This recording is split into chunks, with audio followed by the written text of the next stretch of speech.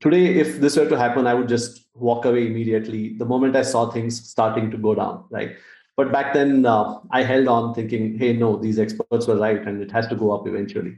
And finally, after a good year or so, I exited at about 75% loss of capital. Hello, fellow risk takers, and welcome to my worst investment ever. Stories of loss to keep you winning. In our community, we know that to win in investing, you must take risk, but to win big, you've got to reduce it. Ladies and gentlemen, I'm on a mission to help 1 million people reduce risk in their lives. To reduce risk in your life, go to myworstinvestmentever.com today and take the risk reduction assessment I've created from the lessons I've learned from more than 470 guests. It's time you start building wealth the easy way by reducing risk. Fellow risk takers, this is your worst podcast host, Andrew Stotz from A Stotz Academy, and I'm here with featured guests, Pankaj Jattar. Pankaj, are you ready to join our mission? Yes, Andrew, I am. I'm excited to get you on because you have such a varied background, and let me introduce you to the audience. Pankaj is the CEO of Prion, a company established in 2014, which enables small and medium-sized businesses to grow in e-commerce. He has 10 plus years of e-commerce experience, starting with Amazon in 2011.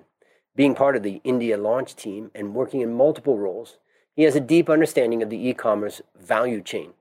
He might be a white-collar worker on weekdays, but he enjoys writing his blogs on weekends, and that blog is Stacking Beans, which he has been writing now for more than a year. Pankaj, please take a minute and tell us more about the value that you bring to the world. Thanks, Andrew. Thanks for the lovely introduction as well. And it's a pleasure to be here talking to you. In terms of value I bring, I'll stick to the personal finance part of it, right? From the workplace, there's plenty I do, and it's a different sphere of me. But on the personal finance area, which is where I write the blog and I speak to a lot of people about, the value is trying to simplify things, right? So this is my experience has been that this is an area where most of us are self-taught, right? There is no real formal education that happens. Many of us have done engineering, MBA, but we never learned personal finance, how to take care of ourselves and our money, right? And my kind of mission, which is also why I write Stacking Beans, is to simplify this, make it easy to understand and as easy to implement, right? So it should be simple enough for someone to not have any resistance to investing effort in their own personal finance growth, making their money work for them.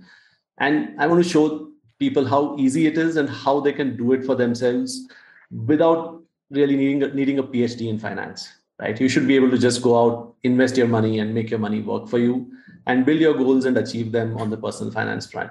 So the value I'd say is, simplifying the very basics of personal finance. That's kind of what I want to do. That's exciting. When you think about it, I was just thinking about, like, a good analogy is farming. You know, if you get the right seeds, the right soil, the right weather, and the right timing, those are kind of core principles. And if you get those things right, you probably have a pretty good crop. You could optimize, with advanced technology and all that, but sometimes advanced technology can go wrong. Yep. What if you can't get access to it this particular year? What if you can't get this? What if this doesn't work? What happens about this? What if the price goes up by 5 times for that particular advanced technology that you wanted to use? So those advanced technologies have a promise of some sort of lift in your yield, in your crop, but not always guaranteed. But those cornerstone principles of, the right seed, the right soil, the right, climate, and the right time that you're putting stuff into the ground, those are the core things. And I think about that when I think about your mission of simplifying. I agree with you, right? And just like to take that analogy a little further, it takes time for a seed to become a crop, and it takes time for it to get to a stage where you can reap the benefits of what you've done, right? You cannot expect to put in twice as much manure and expect it to grow twice as fast. It's not going to happen. It will take its time. And it's the same with personal finance. get rich slow is such an unpopular concept that most people don't want to do it. And that's the one that works for sure. Right. So yeah. So I want to push people to get rich slow and make it happen. It reminds me of a study I read many years ago that showed that the typical apple grown in the West today has like 30, 70%, 80% less nutrients in it than like 50 years ago. And why is that? Because they're trying to accelerate the growth. And so they're trying to grow it faster and using chemicals and other things to try to accelerate that growth. Nothing comes without compromise. I think if there's one thing, coming from Western kind of medicine, Western thinking, they oftentimes think that you can do things without, that they don't think about the balance of life and that you could do something and it won't affect another part of life. But I think what I've learned from being in Asia most of my life now is that we understand here in Asia that there's always a counterbalancing impact of the different things. So if you think you're going to be fancy and you're going to grow your money faster, you're going to be exposing yourself to more risk. Absolutely. Absolutely right.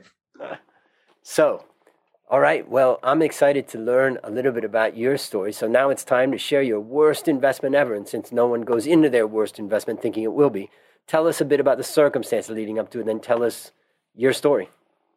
Sure. Thanks, Andrew.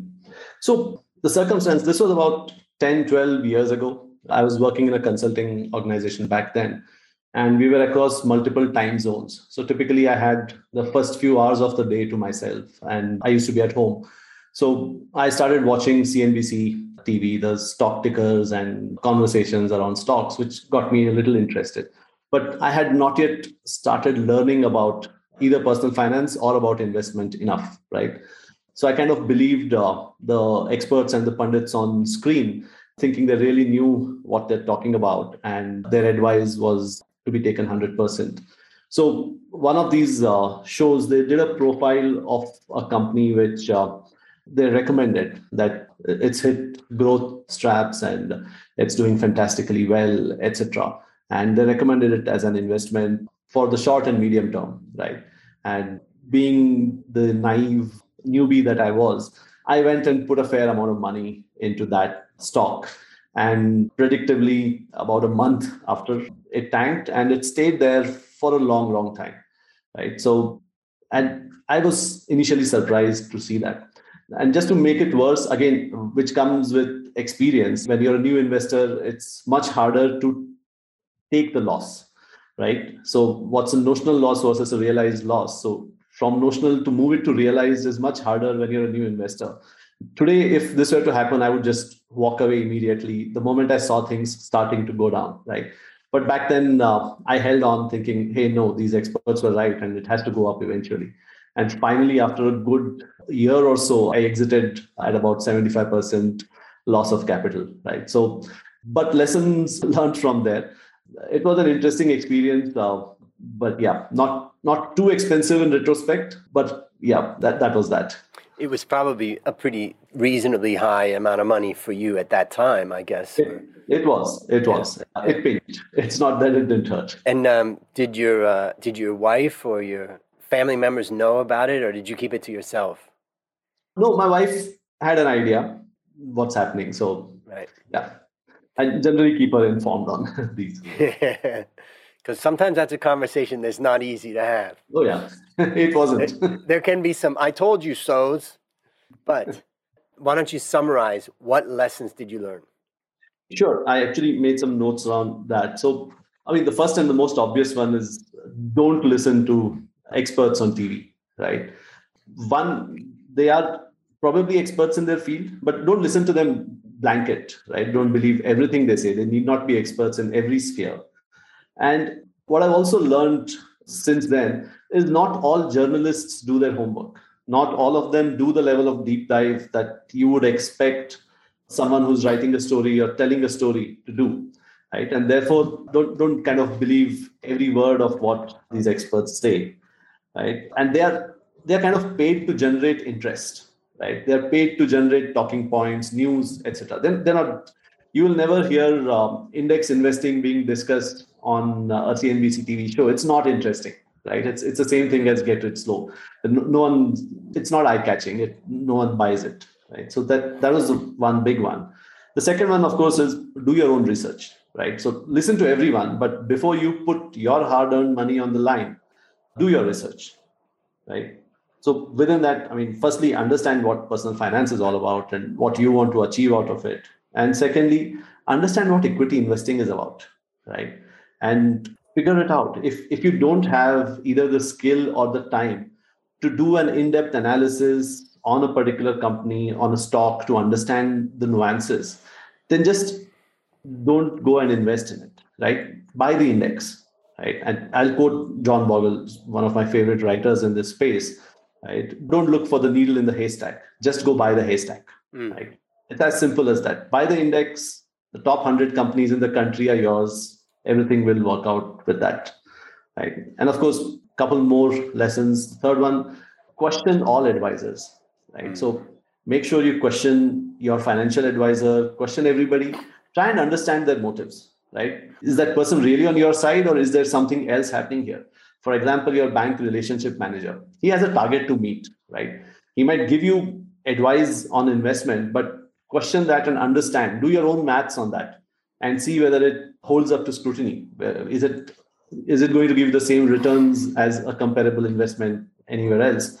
And definitely don't believe the insurance advisor, right? So that guy is not on your side. And yeah, finally, I'd say, and this one is important, don't confuse your circles of influence, right? So for example, don't ask your mom for stock picking advice. At the same time, don't ask your financial advisor for cooking tips, right? Those two circles are different, and know which circle has what expertise and go to the right circle to extract that expertise. Don't confuse those two things, and just kind of extract the right expertise from the right circle. So yeah, those are my kind of 4 lessons which I thought made sense. I love that one about, don't ask your advisor for recipes for cooking. Ask your mom, or go to episode 232 of this podcast and ask Ranveer Brar. And Ranveer Brar is an amazing cook, and I watch his stuff all the time on YouTube and other places. He's got millions of followers, and he knows his recipes and his cooking. And that is a great example of the idea of, spheres. So now let me, I just wrote down a lot of stuff here. One of the things I wrote down is that, if there's one thing that the media has proven to us over the last 2 years is that they sell fear to sell advertising. Yeah, true. And if anybody is not clear on that by now, then you got no hope of holding on to your money or possibly even your health. Now it's very clear that the media is not on your side. They are trying to generate income from you. That's the first thing. Second thing is, I wrote down, you have to be your own financial advisor. Yeah. And, what you're showing people is that it's not as complicated as it seems with index funds and things like that. I have a saying that I always say, which is never buy something from somebody who calls you. Because anybody who's introducing something to you is basically selling it. Yeah. And that brings me to the next thing, and that is to ask the question, how are you paid? And once you start to realize that everybody's being paid, behind the scenes, they're all got bosses that are kicking their asses to get more revenue out of you, not out of your performance, but out of your pocket. And once you realize that, and every industry has to make money. Every person has to make money. You can't operate a financial industry without people paying fees on stuff. But you have a right and you have an obligation to investigate and ask. And if you are not satisfied with the answer that you get, you have a right to ask again and again until you are satisfied.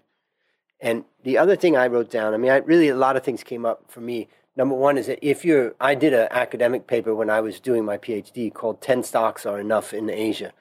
And what I showed is that if you're going to own individual stocks, you want to own about 10. Less than 10 and you're exposed to a lot of individual stock risk. More than 10 and your portfolio starts to behave like an ETF of the market, you might as well just own that.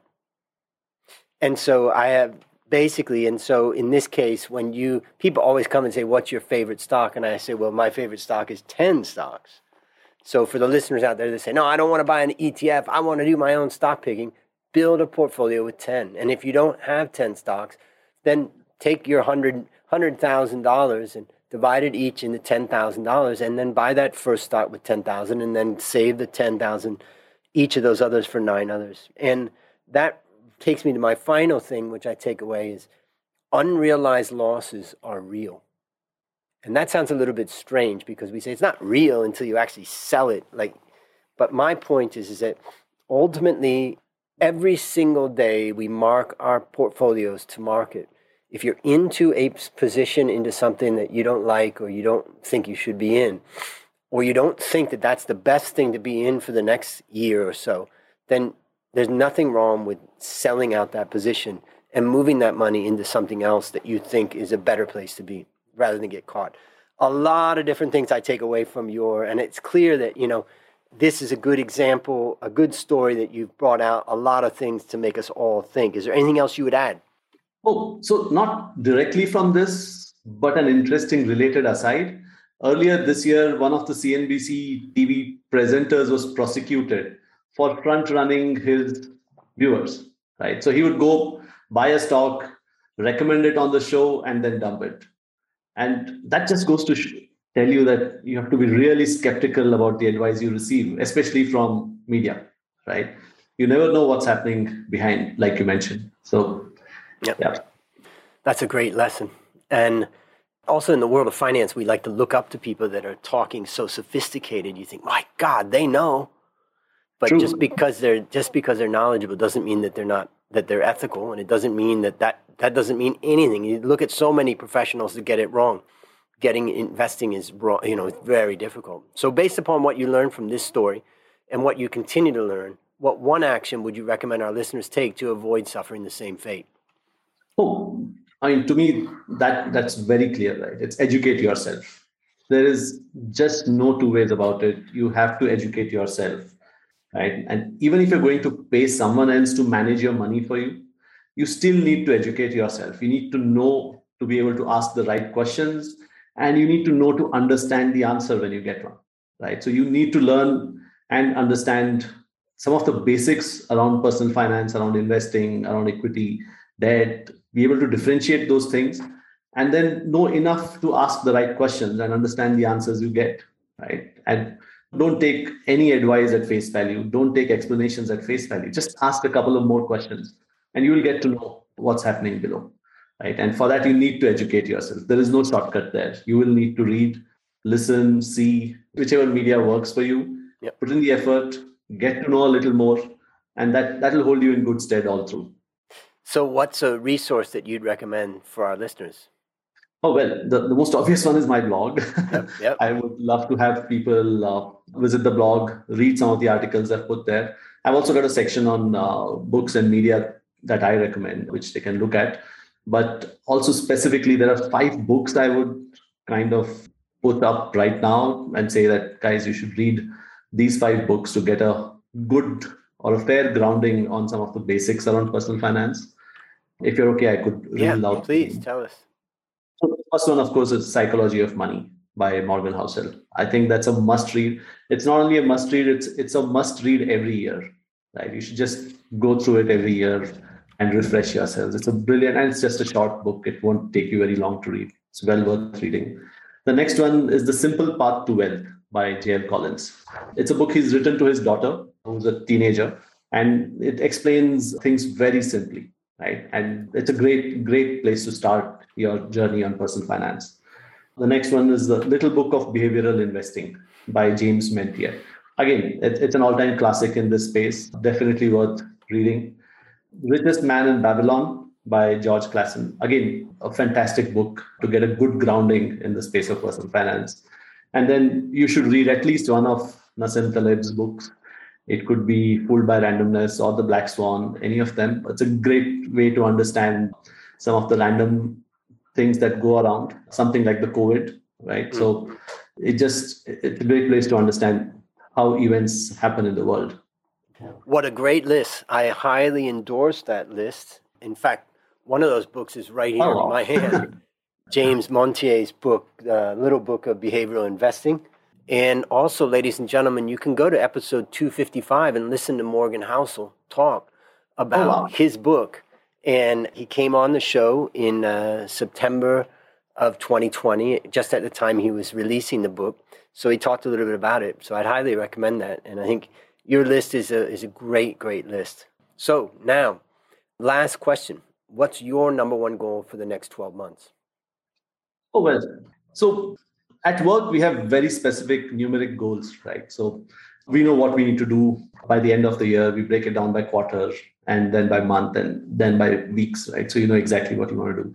So I've tried to mirror something like that for myself on the personal finance front as well. So my goal clearly is to try and get to my FIRE equity number by the end of this year. So if the equity markets behave the same way they did the last 12 months, then I'm pretty confident by this time next year, I should have hit the goal, which basically puts my kind of portfolio and finance on autopilot, right? Tell the audience what FIRE means. Oh, yeah. Financially independent, retire early, right? Not very early in my case, but still, it's the number or the point at which you can choose whether you want to work or not, right? Your finances are kind of taken care of. And from here on, it's a real choice. I will obviously still continue doing what I'm doing on the white collars front, right? That's something I love to do. I love my job. I love doing that stuff. But it's great to know that it's a choice and it's not a requirement. So that's a number I'm looking to hit by this time next year if things go well in the equity markets. If they don't, then it might take a little longer. That's fine, right? As long as there is no big meltdown. If there is a meltdown, I have some money set aside to buy some more. So let's see how it goes. Let's see. All right. Well, listeners, there you have it. Another story of loss to keep you winning. If you haven't yet taken the risk reduction assessment, I challenge you to go to myworstinvestmentever.com right now and start building wealth the easy way by reducing risk. As we conclude, Pankaj, I want to thank you again for joining our mission. And on behalf of A Stotz Academy, I hereby award you alumni status for turning your worst investment ever into your best teaching moment. Do you have any parting words for the audience? Well, I would like them to take away two words, right? So the two words are learn and be skeptical. Right? So learn, educate yourselves, and be skeptical about advice or anything that you read or see. Do your own research, which will come once you learn. Well, I would say that advice, again, kind of going back to what we've lived through in the last 18 months or so, from a medical and a health perspective, it's a great challenge to learn and be skeptical. So not only about our wealth, but also about our health. So great advice. And that's a wrap on another great story to help us create, grow, and protect our wealth. Remember, ladies and gentlemen, this podcast is about one guest, one story, one mission to help 1 million people reduce risk in their lives. Fellow risk takers, this is your worst podcast host, Andrew Stotz, saying, I'll see you on the upside.